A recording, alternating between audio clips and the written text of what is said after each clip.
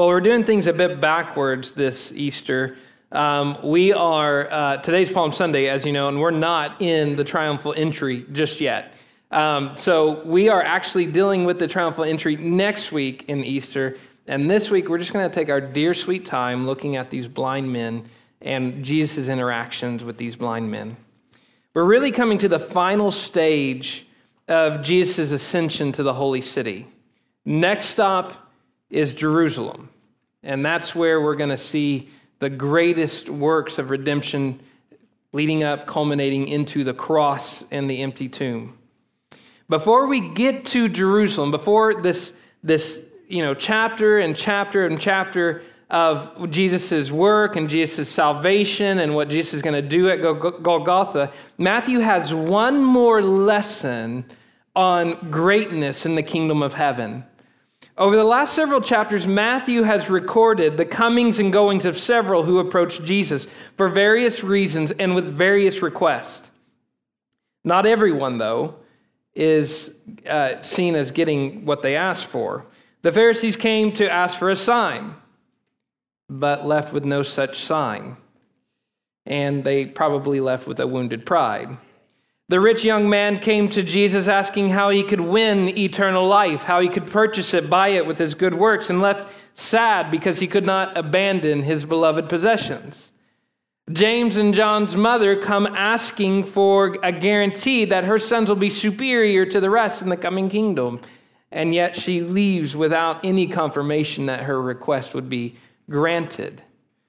It is interesting that the only people who get what they want, the only people who get what they ask for in Matthew's gospel tend to be the people we least expect. Isn't that right? If you think about it think about it carefully. Blind men, Canaanite women, children. I want to bask in the humility of this because we read it and we don't quite get it. I just want to confess to you publicly, I've had yet another week of pride-filled instances where I am competing for the top spot. I've had yet another week of instance after instance after instance where I've been more concerned about people having more power than me. I've watched the news headlines wondering in this big wrestling match for who's going to be superior to another and wondering if I'm going to be one on top. Has anyone else had that struggle this week? I hope I'm not the only one here that's done that. But I think it's refreshing to realize that it's not the powerful, it's not the rich, it's not the religious that get what they ask from Jesus.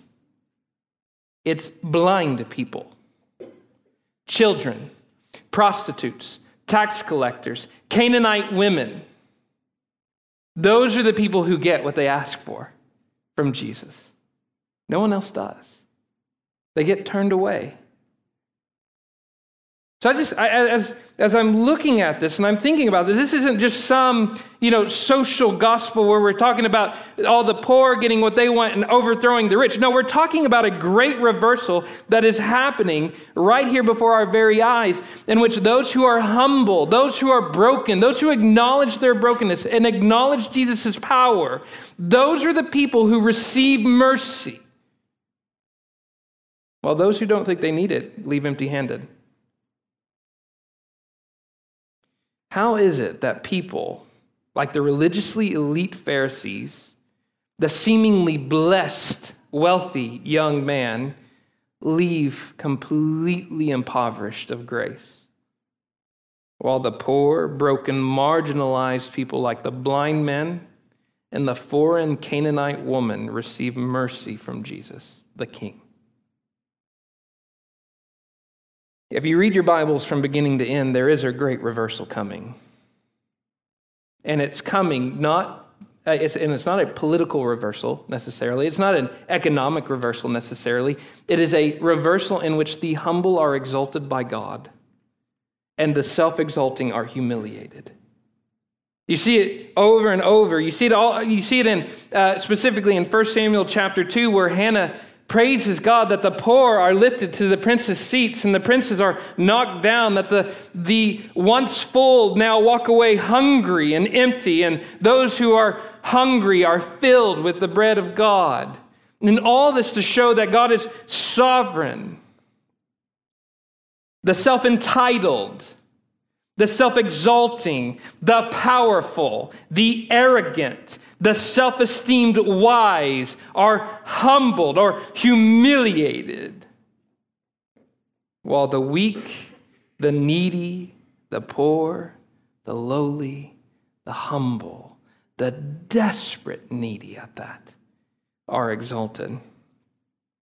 It's interesting, Jesus himself articulates this great reversal that is coming in John 9:39 to, of all people, a formerly blind man. Here's what he says about this great reversal. For judgment I have come into this world. We don't bask in that enough. Jesus did come for judgment. He came for salvation, but he also came for judgment. For judgment I have come into this world. What judgment is that? That those who do not see may see, and that those who see may become blind. And we see this happening in Matthew's gospel as the seeing Pharisees are declared to be blind guides in Matthew 15, and the blind men of Jericho are given their sight as they follow the Messiah. It was the same Jesus who interacted with both the Pharisees and the blind men, but only one of them received redemptive sight. So, that being so, I think it's important for us to ask, as we're reading this, who do we align with the most? Do we align with the seeing Pharisees who ultimately become blind? Or do we align with the blind men who ultimately see? The question is important, and as will be demonstrated in this passage, only those who approach Jesus knowing their need for mercy and confessing his exclusive power to give it are the ones that receive that which they seek. My friends, I just gotta confess something else to you. I preached at Omni last week, and man, there were amens from like 5 minutes in.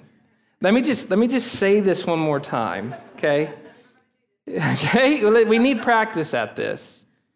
Only those who approach Jesus knowing their need, and only those who confess his exclusive power to meet that need are the ones that receive the mercy they seek. Amen.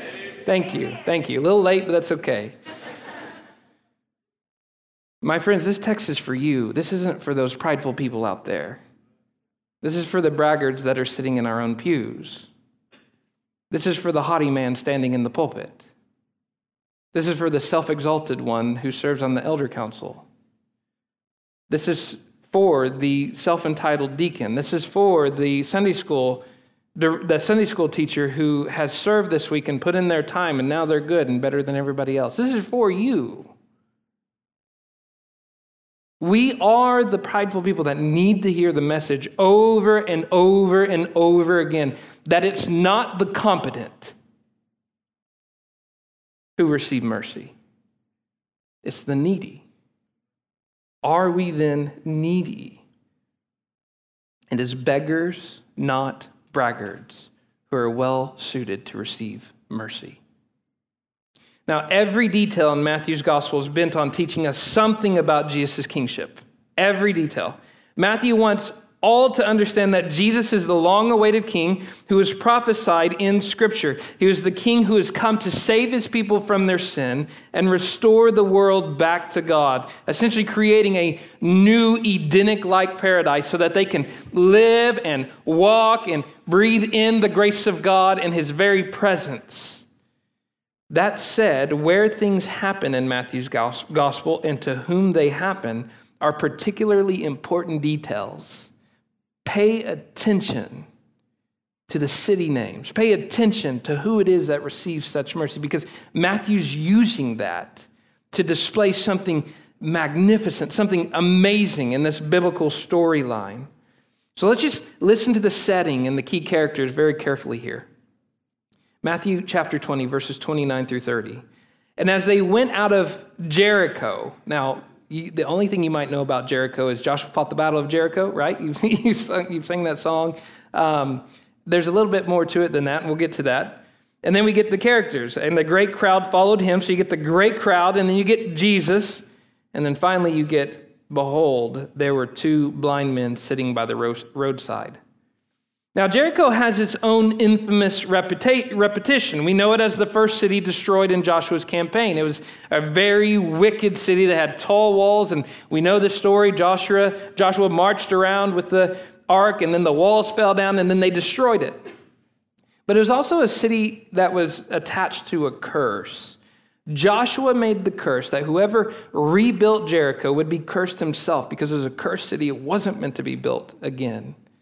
And so when you think of Jericho from a biblical perspective, you're looking at this place that was the first to receive God's wrath and judgment in the conquest. It was also looked at as this was the place that the burn marks were to remain on the stones. It was meant to be left ruined.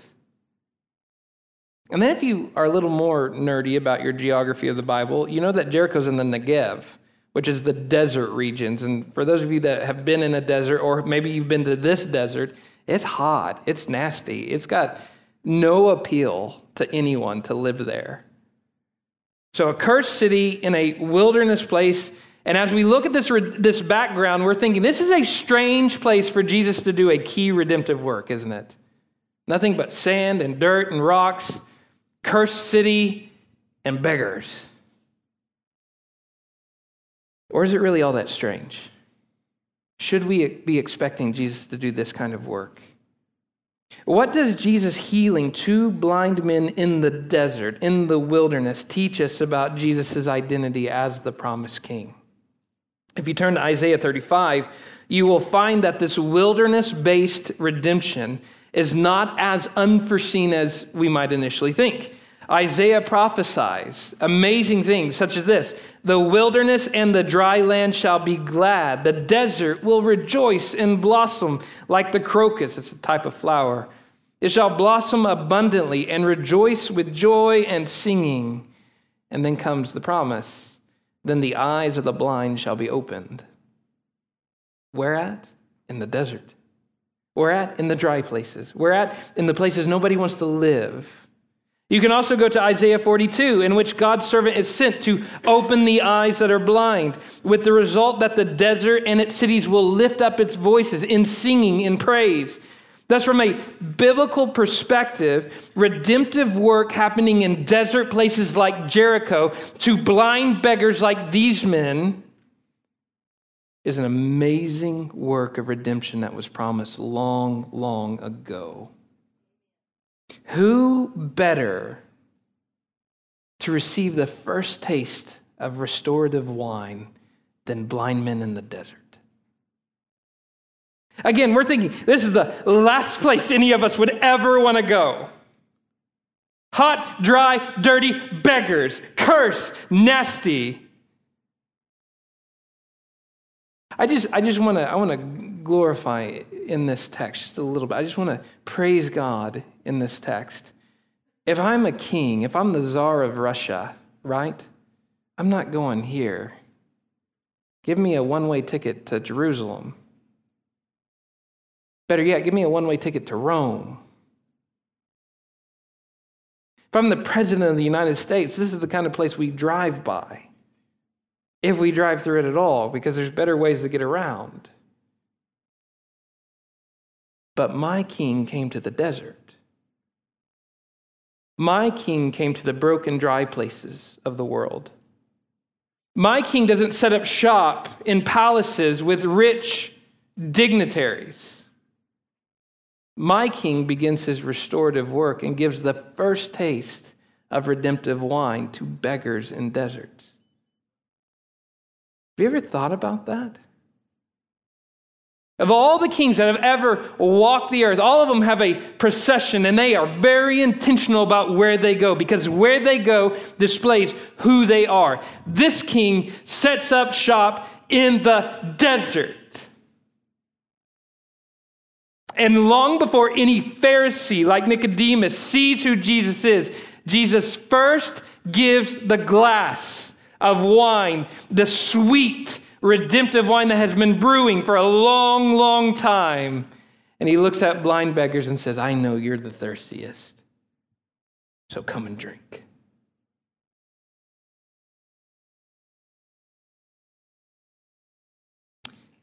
That amazes me about our Lord.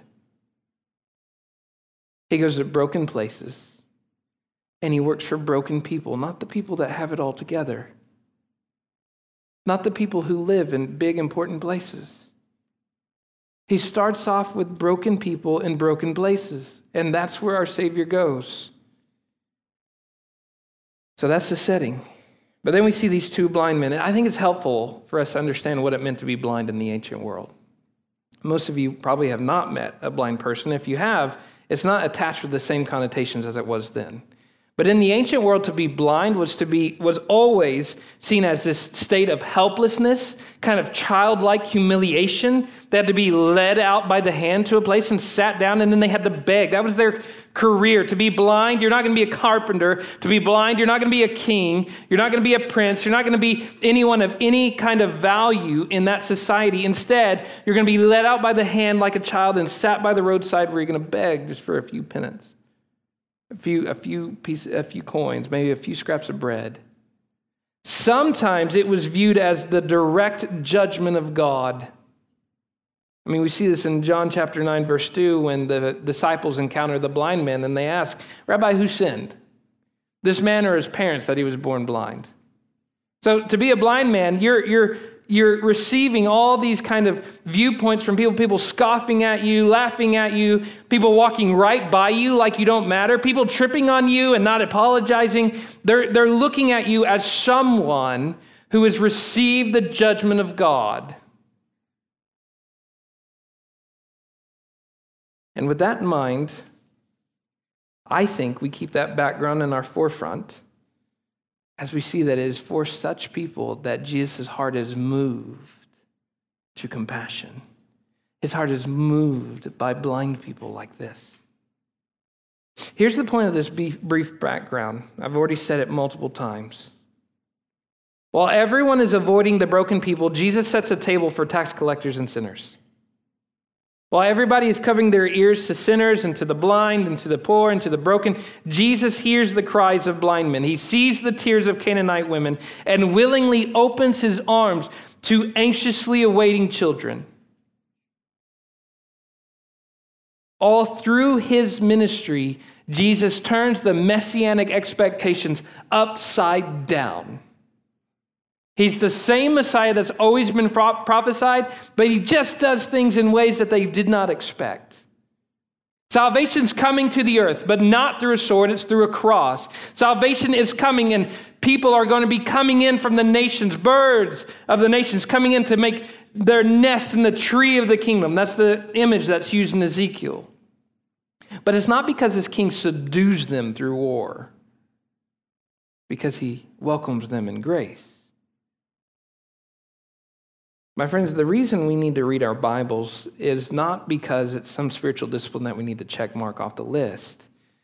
It's because people like you and I need our expectations constantly corrected. God forbid we set up expectations about Jesus that are not biblically accurate.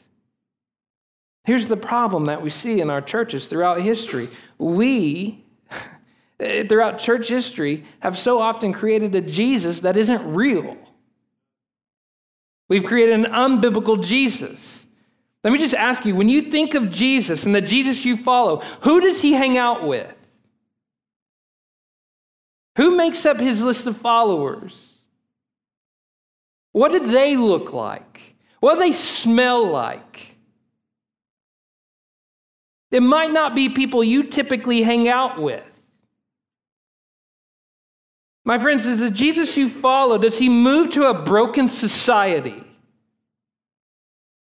and call them to follow him? Does he move to fishermen, blind vagabonds, prostitutes, Canaanites? Or is he the Jesus that wears a business suit and tie and is regal with his nose in the air and walks on by? Those kind of people.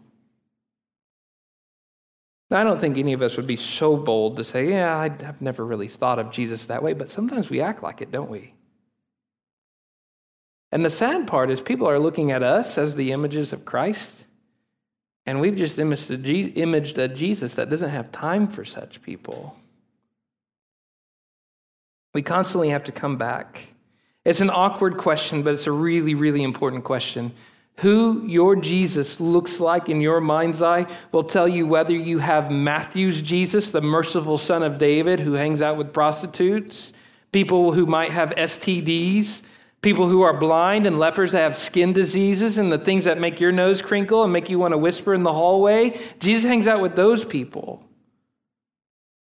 And if you know that Jesus, then you have Matthew's Jesus. But if your Jesus is someone different, you might just have a pretend Jesus of your own invention. That's the dangerous side of it. Man, at Omni, they said amen even when they were convicted.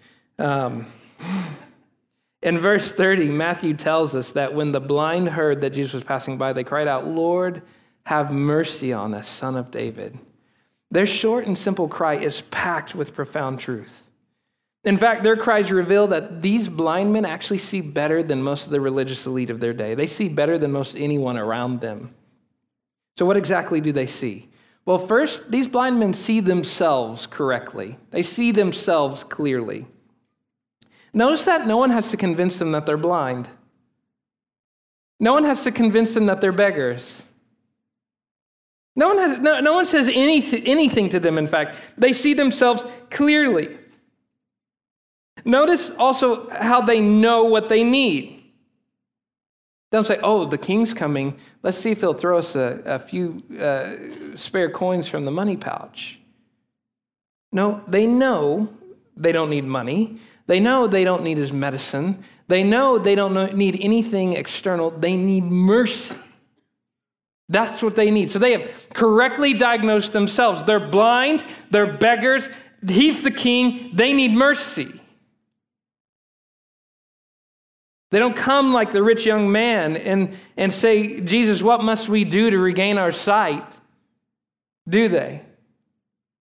What must we do so that we can see again? They don't say anything like that. They know that they can't do anything. They're helpless, desperate, needy.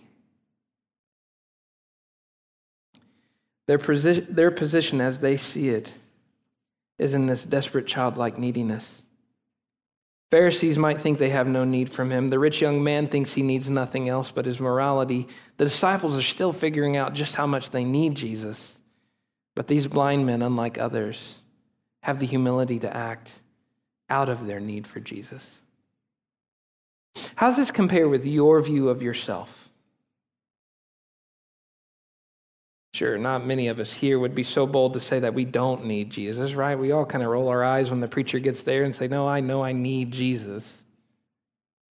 But do you overestimate your own spiritual competency? You see, there's a difference between living in a philosophical assent, yes, I need Jesus, and living in a desperate neediness for him. In the former, where you say, yes, I need Jesus, you need Jesus like you need a new haircut. Thank you, kids. I'm glad somebody laughed about that. You need Jesus like you need to try the new Mexican restaurant. But in the latter, you need Jesus like you need air. You see the difference? I need to get my taxes done. I need air. There's a big difference between those, right? So my question is, how do you need Jesus? Yes, I need Jesus. Doesn't do anything. That's not neediness. Neediness is coming and going, I need Jesus. I desperately need him. I'm broken. I'm sinful. I'll wreck my life. I'm tired. I'm weary. My energy doesn't go as far as his does. I'm unrighteous. I'm the tax collector in the temple, beating my chest with my eyes down because my righteousness does nothing. And if I'm to have God, I must have Jesus. That's the kind of neediness that we're called to. And our churches are filled with people who need Jesus, like they need the new purse that's out, or they need the nice new accessory, or they need the new iPhone. But we don't have churches that are filled with people that desperately, desperately need Jesus and live in that. My friends, the greatest disciple in all the kingdom of God is never higher than a blind beggar. You can never, if you want to promote, you promote downwards. The more you become like these men, the better disciple you actually become. Who cares about your competency? Who cares about what you can do? Who cares about your skill sets and your past acts of righteousness and your church attendance and your tithe level? Who cares about that? All those things are great. They're good. But they're not the neediness that's being described here. In recent days, I've spoken with many who are suffering under various addictions. Everything from pornography to substance abuse. It's always interesting when I talk to someone who sees themselves as an addict or someone who has a problem, how they describe what they need. In the first few minutes of sitting with someone who has an addiction, whether it is pornography or maybe it's alcohol or maybe it's some kind of drug or painkiller or whatever it is, maybe it's even just addiction to people's approval, right? And they sit down, it kind of comes to them, yes, I've got a problem. What they say next tells you whether or not they're actually ready to come out of that problem. Here's some things that I hear in the first 5 minutes of meeting with addicts. I just need to get it together. I just need to get to AA. All I've got to do is change the way I think. I just need for COVID to go away. My friends, in all of that kind of neediness, they don't realize their real need. They don't need to just get it together. They don't need just AA. Those things are great, but from my experience, when people think that they just need to do a certain number of things, or they need to meet certain check marks, or they need to do all these different things, they're not ready to come out of the addiction yet. Because to them, it's still coming to Jesus going, what must I do so that I can see? It's the people that fall on the floor, the people who, when it finally dawns on them, the tears well up in their eyes and they realize, I'm broken. I love hearing people in their brokenness saying, I don't know if I'll ever get out of this. I love hearing exasperated addicts who just weep and say, I don't know what else I can do. Those people are ready for Jesus. Some of you have never been there. And you have missed out on the sweet bread of the kingdom. You've missed out on the wine of what it's like to be so thirsty that you need that wine from Jesus to be refreshed. My friends, that is life. The more you grow up as a disciple, you don't grow more competent. Your skill set doesn't grow. If it does, it's all tangential. I can't even speak it. It's all tertiary. That's the life of a preacher. Just find a better word. You don't grow up, you grow down. That's the life of a disciple, to grow in desperate need. Maturity in the faith is a mature desperation. That's what it is. So not only did they see, I've lingered long on that because I think that's actually our biggest problem, especially in Western churches. We don't need much, do we? Most of us haven't ever, to say that we need something. In fact, like I said, we need a new haircut. We need a new car. We need a new iPhone. But we don't really grasp what it means to need something. Just imagine someone like holding you underwater, and then you realize the need. You need to get above water so you can survive, right? I was in the mountains of Colorado, and at that time it was pretty predictable. In the first 5 hours of the morning, there's really good hiking, but then you get up to the top, and right about 1 o'clock, you hear the thunder start to roll in, and they tell you, okay, when 1 o'clock hits, you need to get off the top of the mountain. Yeah, I like thunderstorms, right? I like rain. What's the worst that can happen? I sleep to thunder ambience at night, just so I can sleep a little more deeply. So I'm like, whatever.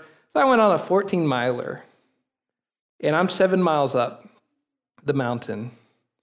It's 1:30 in the afternoon, and I'm sitting there enjoying my little, I walk around with a thermos of coffee. You're not supposed to hike that long with coffee, but I do anyway. I'm sitting there reading a good book on the top of the trail, and boom! Okay, now I understand my need. You see the lightning flash hit, and you see the little dust that's still sitting on the other side of the peak? Okay, now I need to get down off the mountain. My friends, sometimes we don't realize our need till we actually need it. Does that make sense? You've got to bask in your need. So sometimes it's not self-flagellation where you're trying to whip yourself into understanding your neediness. But it's just sometimes we have to be reminded that seeing our need is the first step of coming into the kingdom. We spend our whole lives acting like we need nothing. We don't like people thinking that we need anything. Our whole lives are built on creating these facades of independence and self-sufficiency. We work through our checkbox of what it means to be a grown-up, and Jesus comes, he's like, nope, you got to throw away the checkbox before you're ready for me. They see their neediness, and then they see their Savior. They see Jesus clearly. So as low as they see themselves as who they are, blind beggars who are in desperate need of mercy. But they see Jesus as the one who can give them mercy. He's not just a remedy. He's the remedy. He's not just a means by which they might receive their sight. He is the means. Lord, have mercy on us, Son of David. In their eyes, he is Lord. Now, in Matthew's gospel, anytime someone calls Jesus Lord, it's the equivalent of calling God Yahweh in the Old Testament. That's the full intention of the divine name there. They call him Lord. This is not just another man. This is a man who has come and is set on the same level with the same power and the identity of Yahweh.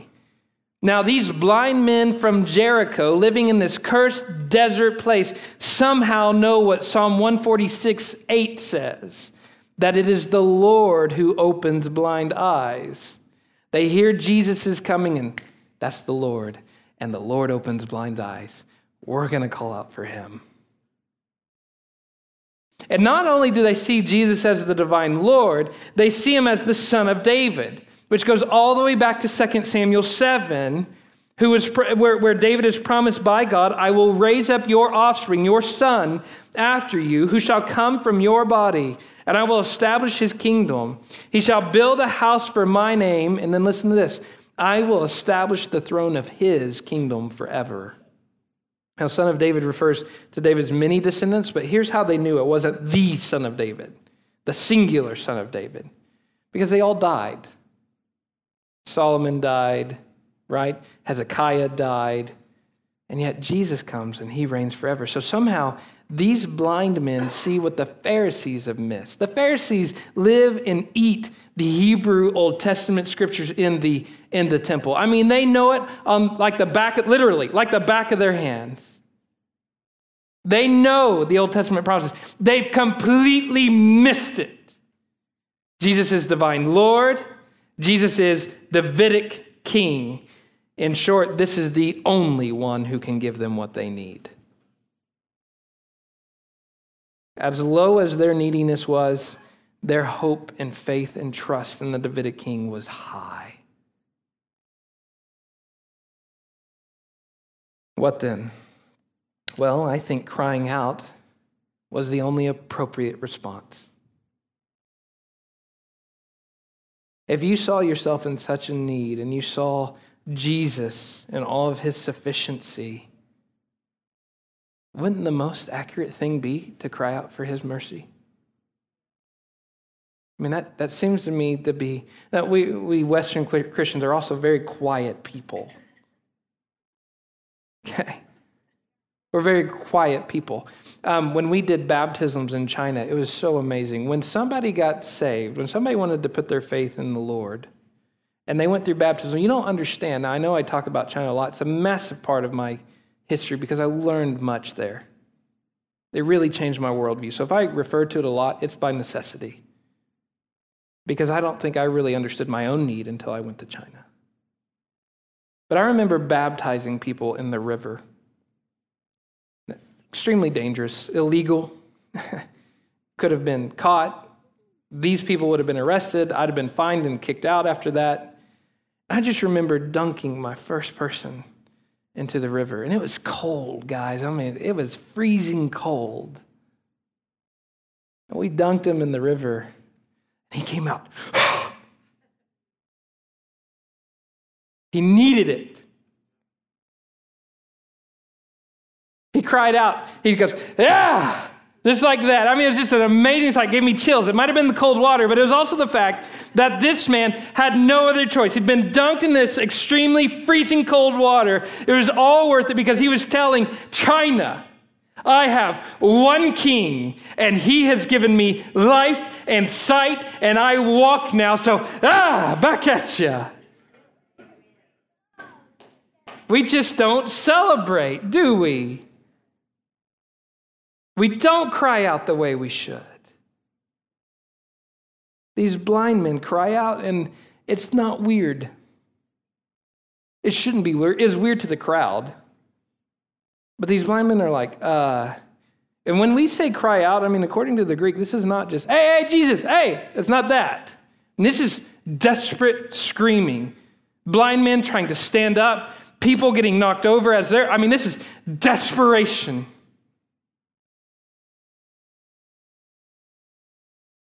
I mean, this is chaos to get to Jesus.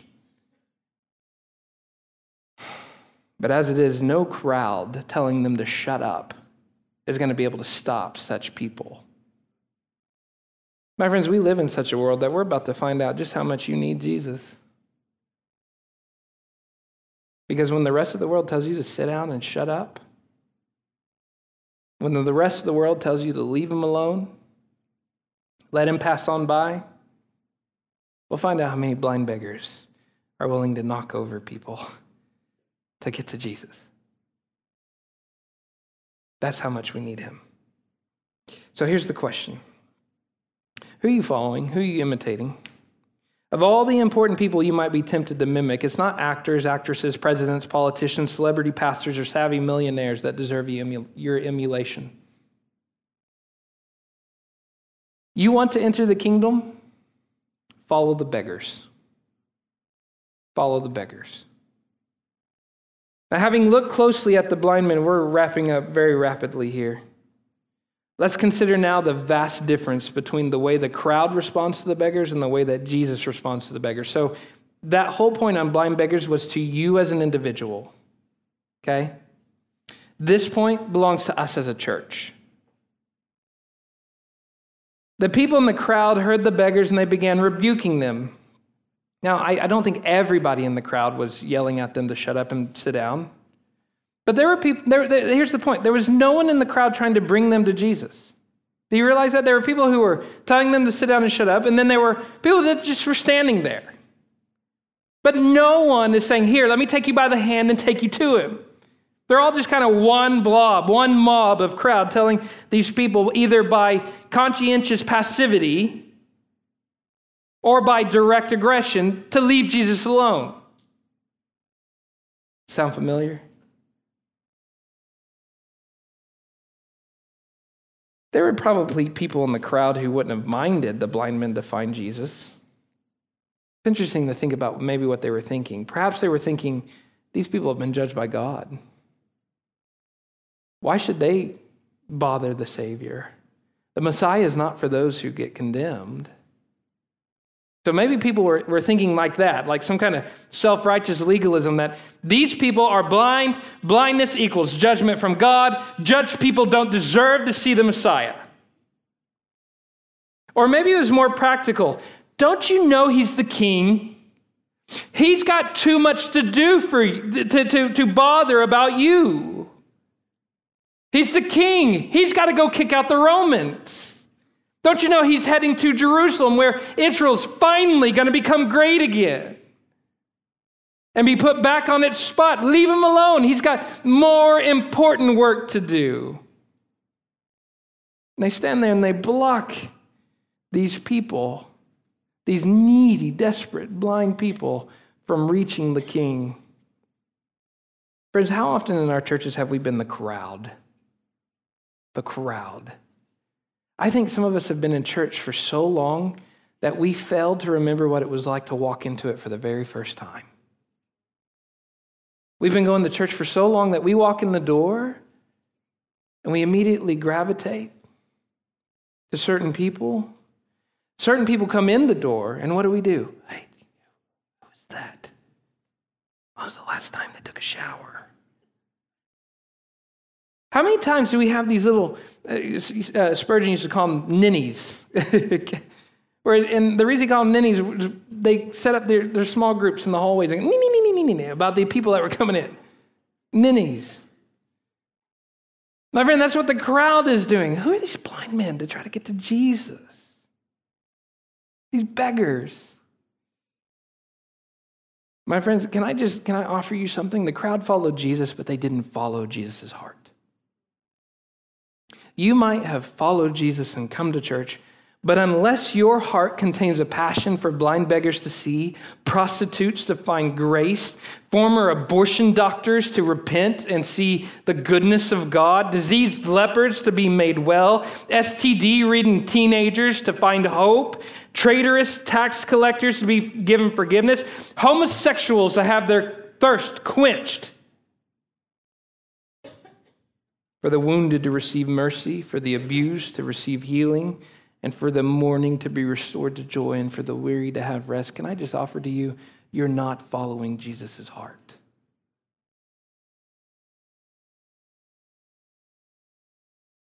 That's what Jesus wants. It's for broken people to be made well. His heart moves toward the broken. He stops.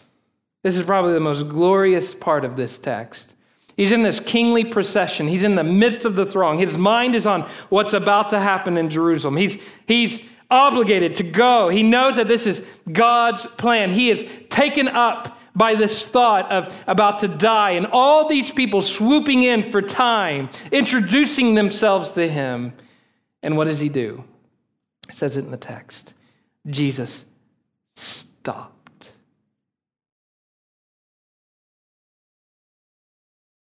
If you go to Washington, D.C. and the president drives by, you stop. He doesn't stop. You go to Russia and Putin walks by, you stop. He doesn't stop. And you hope he doesn't stop. You go to China and a military procession with a big dignitary at the back drives by, you stop. They don't stop. But Jesus, the King, stops. I can just imagine, it's a noisy event. People cry out, Jesus, Jesus, rich people coming. Jesus, you need to know me.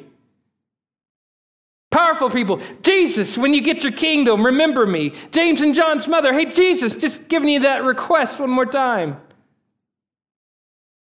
And yet it's, Lord, have mercy on us, Son of David. That stops him in his tracks. I like to think of him just walking, then he hears it, and his heart just moves. That's who Jesus is. Jesus' heart stops for sinners, for broken people. He stops for beggars. My friends, you might be someone here thinking that your sinful past is too dark, too shameful, your heart too shattered, your reputation broken, that surely no one would think of you as a candidate for Jesus' mercy. And yet, listen to the message in this text. Jesus' heart is moved for blind, dirty, homeless beggars like you.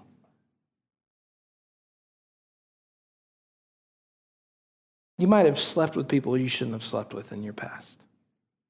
Can we just get real here for a minute? You may not be living the way that you should be living. You may be addicted to all kinds of things. You may have skeletons in your closet that are starting to reek from being decayed. Surely Jesus doesn't have time for you. Well, he stops for the tax-collecting traitor Zacchaeus, who stole from his own people. He stopped for the Canaanite mother who wept and cried out for him. He stops for blind beggars, and when you cry out to him in faith, it doesn't matter how dirty and broken you are, he stops for you. My friends, there's just sometimes that the Bible leads our hearts to weep at gratitude. We are needy, broken people, and Jesus stopped his kingly procession. In the Chronicles of Narnia,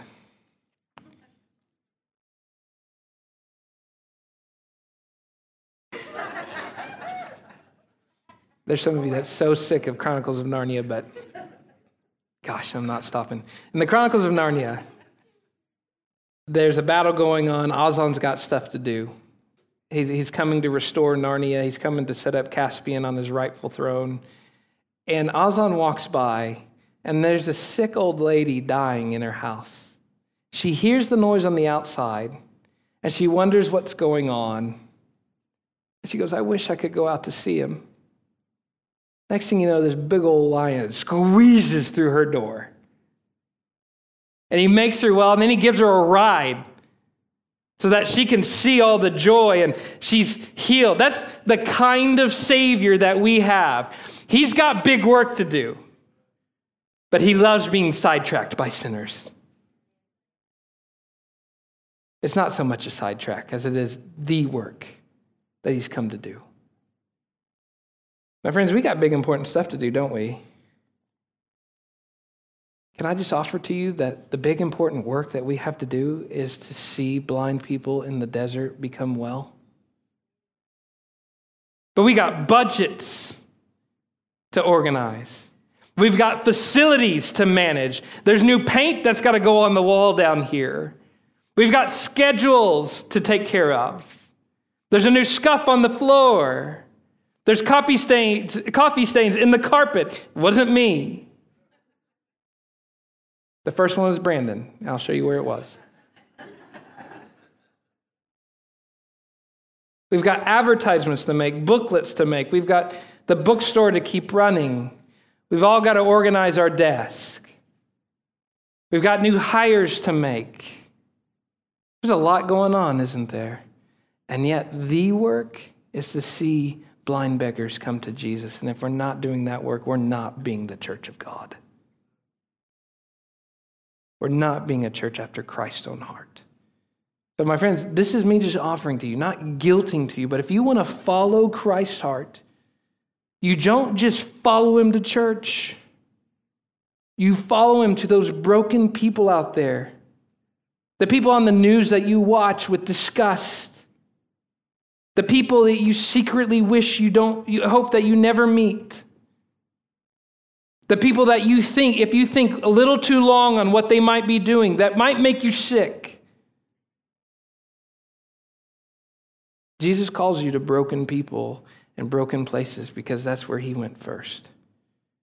Jesus is heading to Jerusalem, and the next week we're going to see how he heads into Jerusalem so he can die as the king and as the Passover lamb. The cross is his ascension to the throne. That is where he is crowned the suffering servant king. And he did that for you.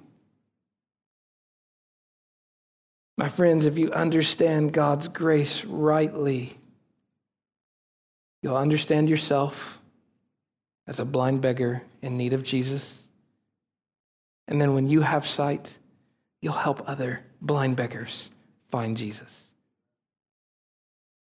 Church, do something. Follow Jesus. Help broken people. Let's pray. Father God, may I ask for a revival in our hearts. God, many people have prayed for revival, and Lord, so much so that revival now becomes some token term that we use. But God, I do pray that you will restore us to your heart and to the heart of your Son. May we not be so taken up with our business that we forget our mission. May we follow Jesus as he loves blind beggars and gives them hope and healing. And may we, even more importantly, see ourselves as the blind beggars who have received mercy from him. Help our hearts, Father. Let us put down our pharisaical criticism and judgment and gossiping and backbiting and all the things that we do and crinkling our nose at people. May we see just how dangerous that is, because it proves that we don't really know you. Lord, let us know your heart and live your heart. Thank you for giving grace to us as broken people. And we pray this in your Son's name. Amen.